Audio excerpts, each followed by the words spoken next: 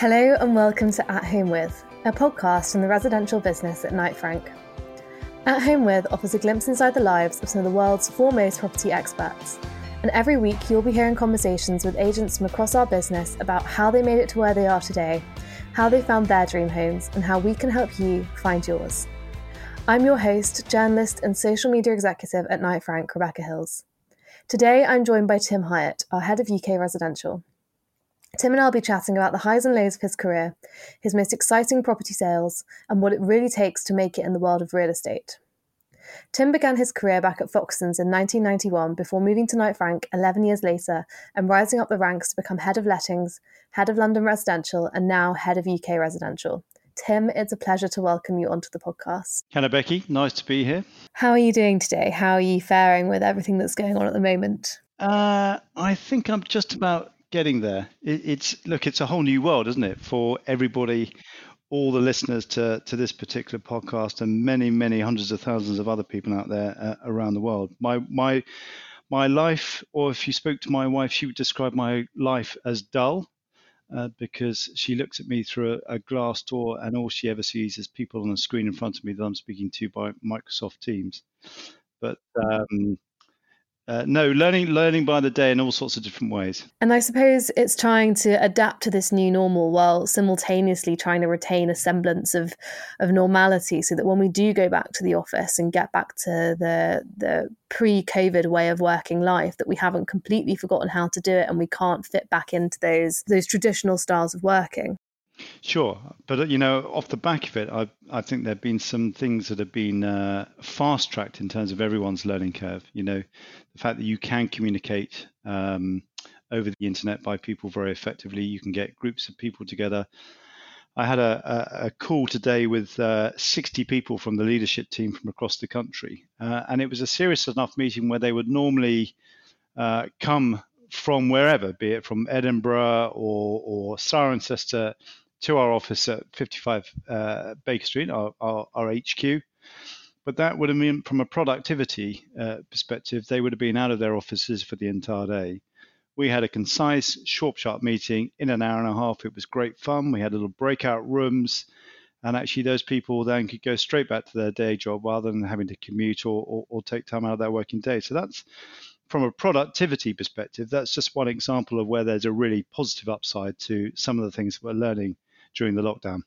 And I think we will learn a lot, not just about working styles from this, but also about people using more digital platforms, engaging more with social media, just kind of diversifying the platforms from which they engage with clients and customers and within the business itself. Yeah, I am moving from being a social media dinosaur to somebody that recently, I've just turned 51, and I get it now, and I get the importance of communicating to a whole new audience in a very different world. If you said to me that I was going to be doing a podcast 3 months ago, I'll probably be saying, really?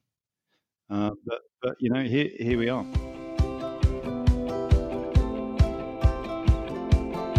So let's take it back to the start. I'd be really interested to know what it was that drove you to pursue a career in property initially. Fluke.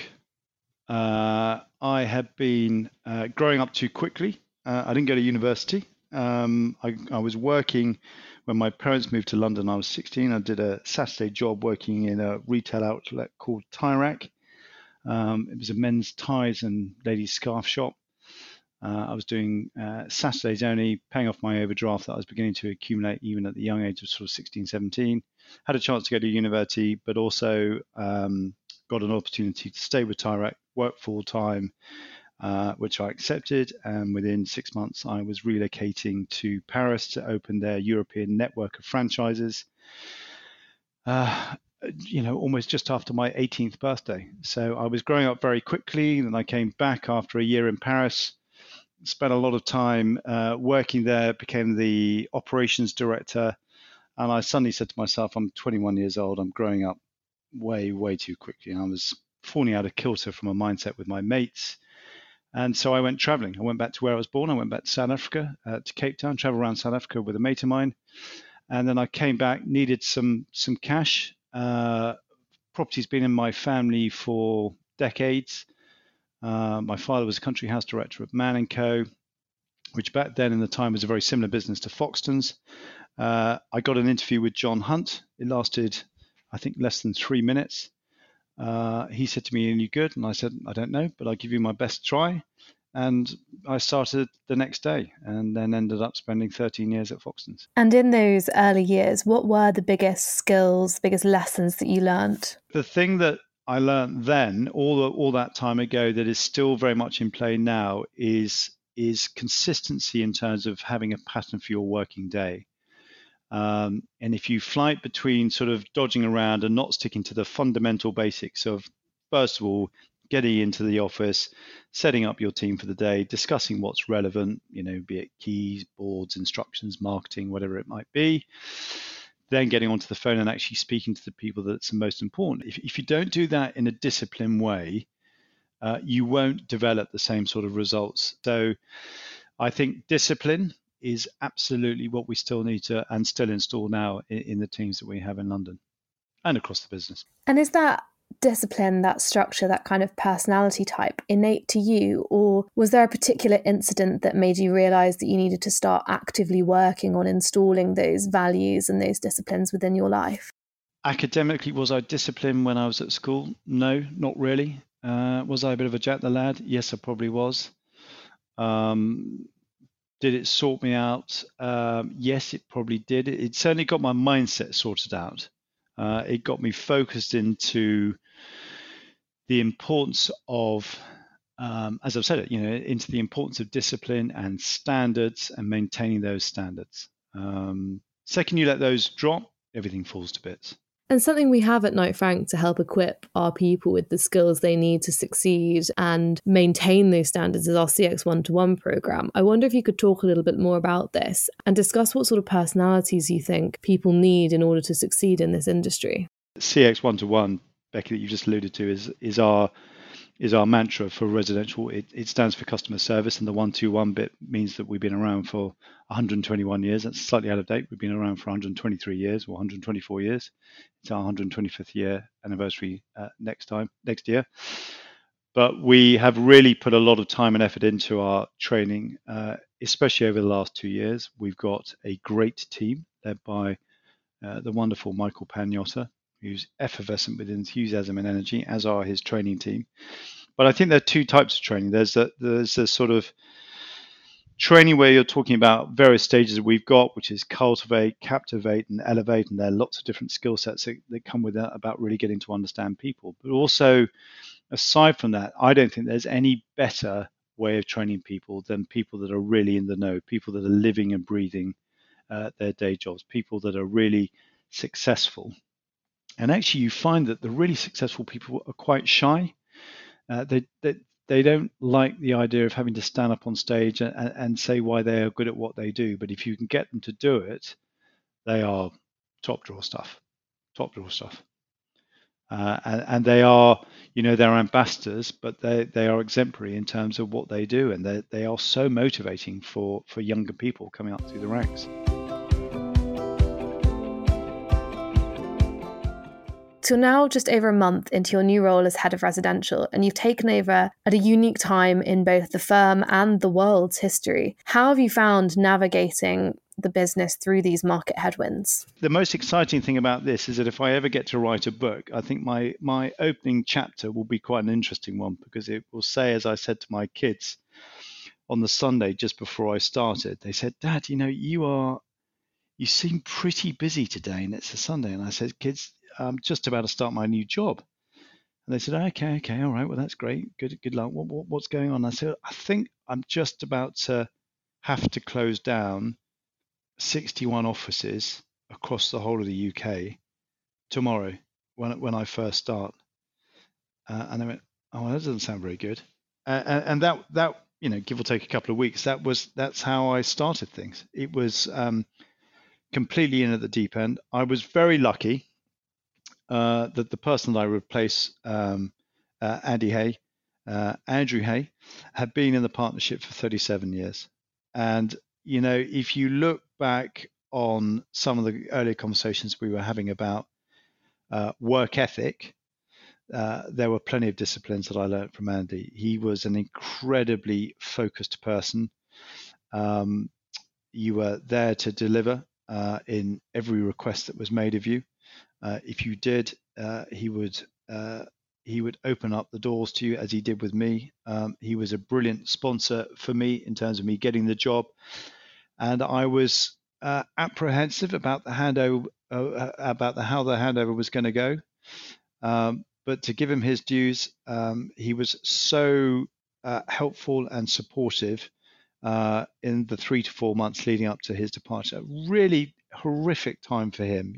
Imagine working in a business for 37 years, giving your heart and soul to everything, and then not even being able to have any leaving parties or be able to say goodbye to anybody because we then went into lockdown. It was really hard. As we record now, it's Friday the 15th of May, and earlier this week it was announced that estate agencies and property companies can resume business as normal, albeit in a modified and socially distant way. How have you found preparing to reopen and get people back to working in the offices? I was walking the dog with my daughter on Tuesday night. I got a tip-off. There were rumours that we were going to be receiving an announcement from government to reopen. I spoke to somebody relatively senior and within a government organisation who confirmed it. The guidelines came out at midnight. I was up at sort of 5:30, 6 o'clock on Wednesday morning to have a read through what was there. We met as a business response board at 7:30 and off we went. I mean, we've been working on the strategy about how we were going to go back for 2 or 3 weeks. So we lined up, what sort of level of staffing we felt comfortable about getting back into the offices so we didn't overload people. We've got sensitivities that we had to put in place in terms of the arrangements about public transport. We've had to follow the guidelines to the dot, which is absolutely right. So we've had to orchestrate getting PPA equipment for our offices. We've been publishing guidelines, digital training for our teams in terms of checklists. On Wednesday morning, we were probably thinking, on Tuesday night, we were not going to be open for at least another 2 or 3 weeks. So were we caught short? Probably slightly. But again, it just goes to show the resources of skills that we have within the business and the amount of time and effort that people have put into making sure that this is right. So we're going back with a bunch of people that feel really informed, they feel safe, they feel comfortable. And when you set it up, it's a little bit like the previous question. If you're looking after your people properly, they will naturally pass on that sentiment, that will, that encouragement, that sensitivities to our customers. So everyone wins. So it's been, every day has been different. Every day has been sort of shattering for everyone involved. Most people have been doing at least 12-hour days back to back on Microsoft Team calls. But as ever, we've got through it. We've lived another day. We wake up in the morning and we start all over. It's so great to hear that the firm is adapting so well to what's going on at the moment, and that as head of residential, you're almost taking it in your stride and dealing with each day as it comes. But I'd be interested to know if you've suffered with any imposter syndrome or anxiety, especially amidst what's going on at the moment. I am a sort of guy that normally constantly beats myself up, and I'm never good enough at doing anything. Under this particular environment that I seem to be working in, I know that I've given it my best shot, and I know how hard I'm working. I know how hard other people are working within the partnership, and I have the strength and belief to think that if I've got my management team around me who are on side and delivering things that I'm asking them to help me with, that's all I can ask. And they have been doing that in bucket loads. And we are all seem to be going in the right direction. And, if I've got anybody filling me with that sort of sense of reassurance and confidence, it's the people around me. And I will continue to give it my 100% all until somebody tells me I'm doing something wrong. And when they do that, like everything, we'll learn by it, we'll get it right, and we'll move on to the next bit. But it's been a fascinating time, and I guess I'm the sort of person that reacts the best when I'm under immense pressure. And I think all of us really at the moment are under immense pressure with the responsibility. The only thing about this particular job is that you move from sharing the pain, which you do within a partnership structure, to really residentially, and being the head of residential, feeling that all eyes are on you. So I've learned to be a lot more careful in terms of how I deliver a message, removing a certain amount of informality, but making sure that you're open. And actually the feedback that I've had from a lot of people that they really like is the style of being completely open and transparent. People, especially at the moment, need to have honesty and transparency. So they know exactly where they stand. They know where the partnership's going. They know that they're being looked after. They know that everybody is working for their best interests. And I think that we are doing that. So the communication, the thought planning, the processing that we are doing at the moment, it all helps play to being able to deliver on that. Thank you for being so honest and open and vulnerable about that. I think it's really important to recognise that no matter what stage of your career you're at, you can still struggle with those anxieties and be weighed down by those feelings of not thinking that you're good enough. And these things affect everybody, and it's not limited to just people at the beginning of their career or people at certain levels. It's a universal problem that we all have to face. And going on from that, I'd be interested to find out what it is that you do to make sure that you're implementing work-life balance and keeping your brain as sharp and on the ball as possible. Well, I've started exercising. I'm a bit sporadic on my fitness. I played tennis, or I used to play tennis until we went into lockdown every Monday night. I do a couple of hours of that. And I used to be an occasional, well, more than occasional, but I used to run a bit. But I allow myself to fall out of habit. And that's mainly because I've been commuting. So I've got a sort of an hour and a quarter, hour and a half commute each way. So I get in very early. I get in at about 7:15. Then I get home at about 8, and then you don't want to do any exercise. Being at home, I can get up at 6, and I've been disciplining myself to do a couple of runs during the week in the morning. So I'm back here by about 6:45. I have a bowl of cereal, quick shower, and then I'm at my desk by 7:15. And then I do a long run at the weekend, and that I've really reminded myself of the balance of having exercise with work pressure. And I think that I wouldn't have been as strong in terms of confidence or delivery had I not introduced that discipline throughout the lockdown. So that's how I do it. I'm lucky that I've got a wife who, as I said earlier on, constantly looks through the window and just sees me permanently on the phone for about 12 hours a day, and she probably thinks that that's particularly dull. I've got 3 kids who keep me on my toes, and they get me out. We've got 2 dogs. We've got a new dog as well, a puppy. So, we've got to get out and move around. So they're a really good leveler for me. And I'm beginning to learn that actually for everybody, I think going into COVID, and this is a really good reminder, which I'm going to take away, family is just as important. In fact, family and friends are more important than work. And you've got to remind yourself of that. Sometimes I get it asked about face and I get it wrong. But this time around, hopefully I'm trying to do the best of getting the balance right, but with the condition that they have to know that I've got myself into a whole new world with a new career, a new job, and they are doing their best to being accommodating about it. But it's not easy for them either. Something that's spoken about a lot is hustle culture and working as hard as humanly possible in the early stages of your career to climb the ladder and establish yourself within whichever industry you're in. But on the topic of work-life balance, do you think that that's something you've always been able to implement? Did you really value that at the beginning of your career? Or is that something that's developed over time and you've learned how to have that work time, downtime balance? No, I think it's something that you learn as you go through your career. Your mindset changes as you evolve, and life is all about experiences. I think that if I had my time again, I would have definitely gone to university. I think at times I always feel that I have a slight social imbalance with some of my mates because I didn't have that era of the 3 years of continuing my education, learning new things, and I just went into mainstream employment at a very young age, and I miss that. I think that the expectation, you talk about that sort of, the expectations there, you've got to work hard and everything.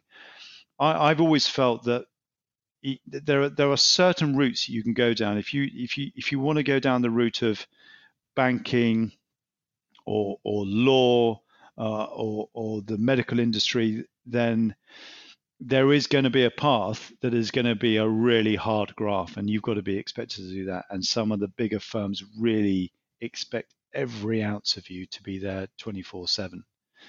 I think in our particular industry, we like to have it, but people are there to work as hard as they feel comfortable. As long as they're doing what we expect of them, the pressure isn't necessarily as intense. So choose it, choose it, but go in with your eyes wide open that different firms have different styles. And it goes back to what I was saying earlier on. Before you accept a job or before you go into a job, make sure you've done your due diligence. Pick up the phone, call somebody up within the business of a young age if you can get hold of their details, and just say, look, I'm thinking of joining you. What's it like working at this firm? And like anything in life, always do due diligence on what you're about to do or the decision you're about to make. That sounds as though I'm preaching. No, not at all. I think it's actually really important and really valuable to touch on that stuff and realise that there's no one way of being successful, but that you learn throughout your career and you grow as a person, and that you don't wake up one day and immediately know exactly how to have that balance and know what to do and what not to do. It's not a linear trajectory, and you get there over time. And diverting from that ever so slightly, this podcast is called At Home With. So I'd love to find out a little bit more about your home. So would you mind telling me what it was that made you fall in love with your home? Well, we moved in August last year, and it was actually a house that we saw 5 years ago that I got too tight on in terms of raising my offer, and I lost buying it by about £30,000. And we ended up moving into a more rural location. We had a lovely house in a beautiful setting, but it was just too rural for us, and we couldn't take to it. And this house came back on privately. We got tipped off that the people were thinking of moving it, who bought it when we should have bought it. And we came to have a glass of wine with them, and they were moving back to LA.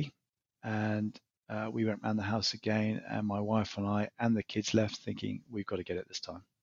And we moved in, as I said, last August, and it's a house that I reckon we'll be in for a very long time now, because it's got everything we want. It's a lovely house. I can now walk to the station to get into London.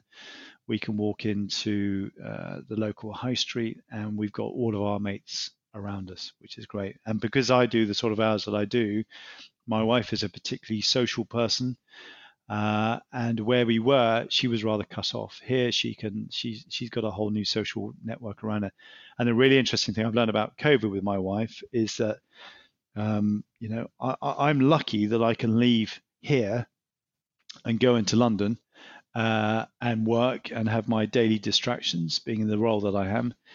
She can't when we're in lockdown, and she has really struggled with not having that connectivity with her mates, and her mates are very, very important to her. And was that emphasis on the more holistic side of buying a house, the fact that you need to consider so many wide and far-reaching factors when making that decision? Was that something you've always emphasised with clients, or is that something that's come later since you started looking for your own homes? I do now. I don't think I used to, but I think nowadays a home is a home, and most people are going to be in a home for a long term. And I think the advice that I give to people is, number one, go with your gut. Always go with your gut when it comes to property. If it's a house, when you first go around it, it makes you feel happy, or if it's a house when you first go around it, it fills you with excitement about the opportunity of it, don't worry about the price. Honestly, don't worry about the price. Debt is so cheap at the moment. You'll never have a better time to be able to borrow at such ridiculously low rates. That the market, you can sustain it in terms of affordability, and the market will always come back.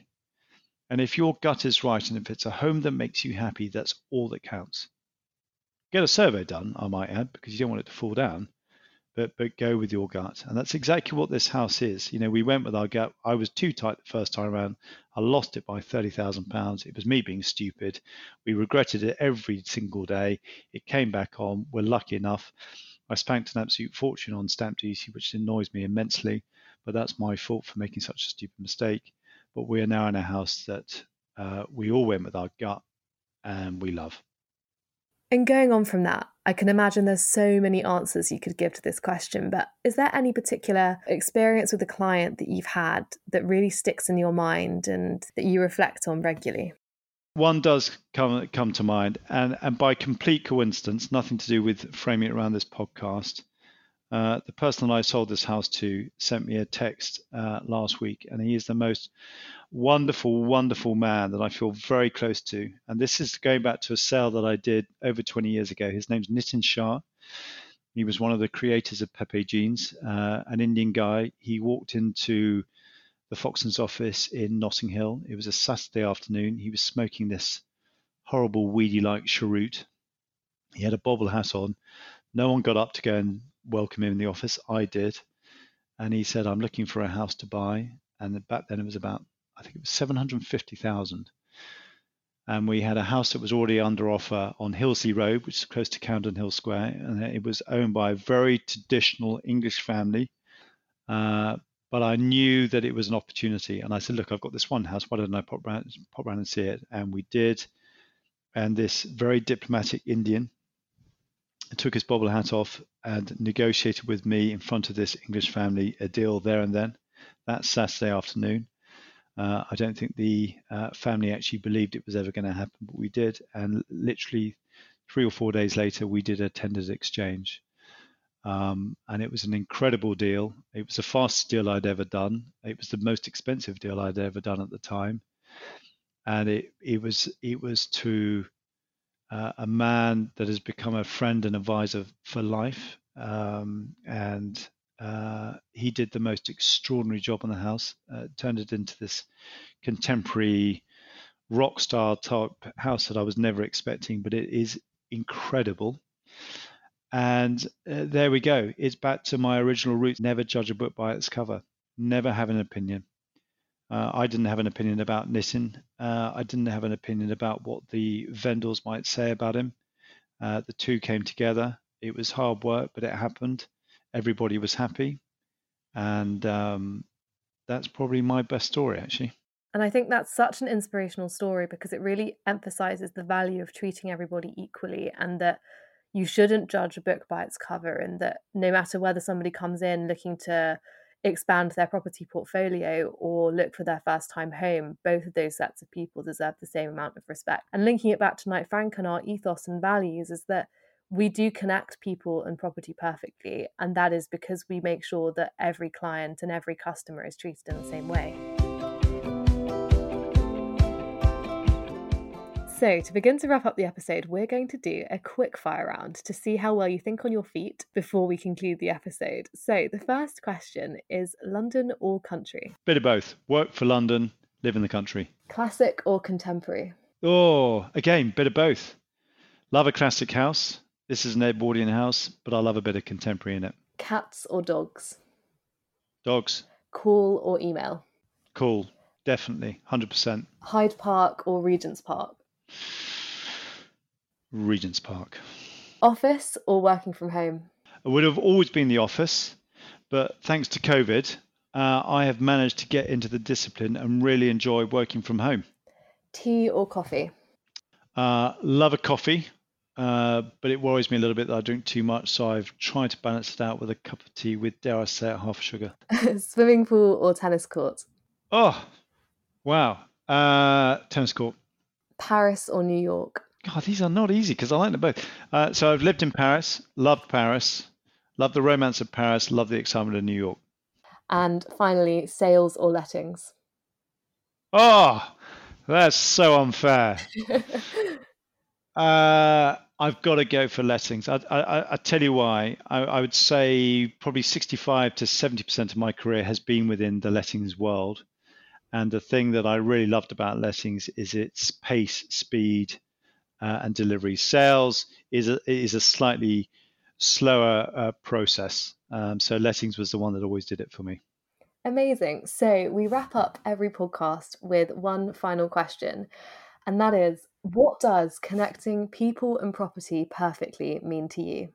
I think it's taking a bit of everything that we've discussed over the last however long we've been talking for an hour or so. It's understanding and getting to know what people want, what they expect, working with the research around us that I've talked about, qualifying the really important things for the people that you are transacting with, be it commercial or be it residential. Everybody has a certain list of requirements, and those requirements have got to be compartmentalized to figure out what's the most important thing. And that's the skill of the agent to work that out. And then putting that series of questions into a box where it spits out the output, which is the property, whatever that property might be, commercial, residential, and making sure that actually when that transaction takes place, you can look back and you think, that was bang on.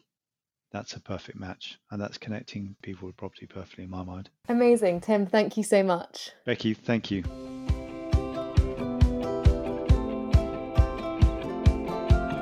Thanks so much for listening to our debut episode of At Home With. If you enjoyed this episode with Tim, please make sure to subscribe on Apple Podcasts, Spotify, Acast, or wherever you get your podcasts. We'd also love it if you share this episode on social media, and please check out the show notes for more information. I'll be back next Wednesday with another exciting episode.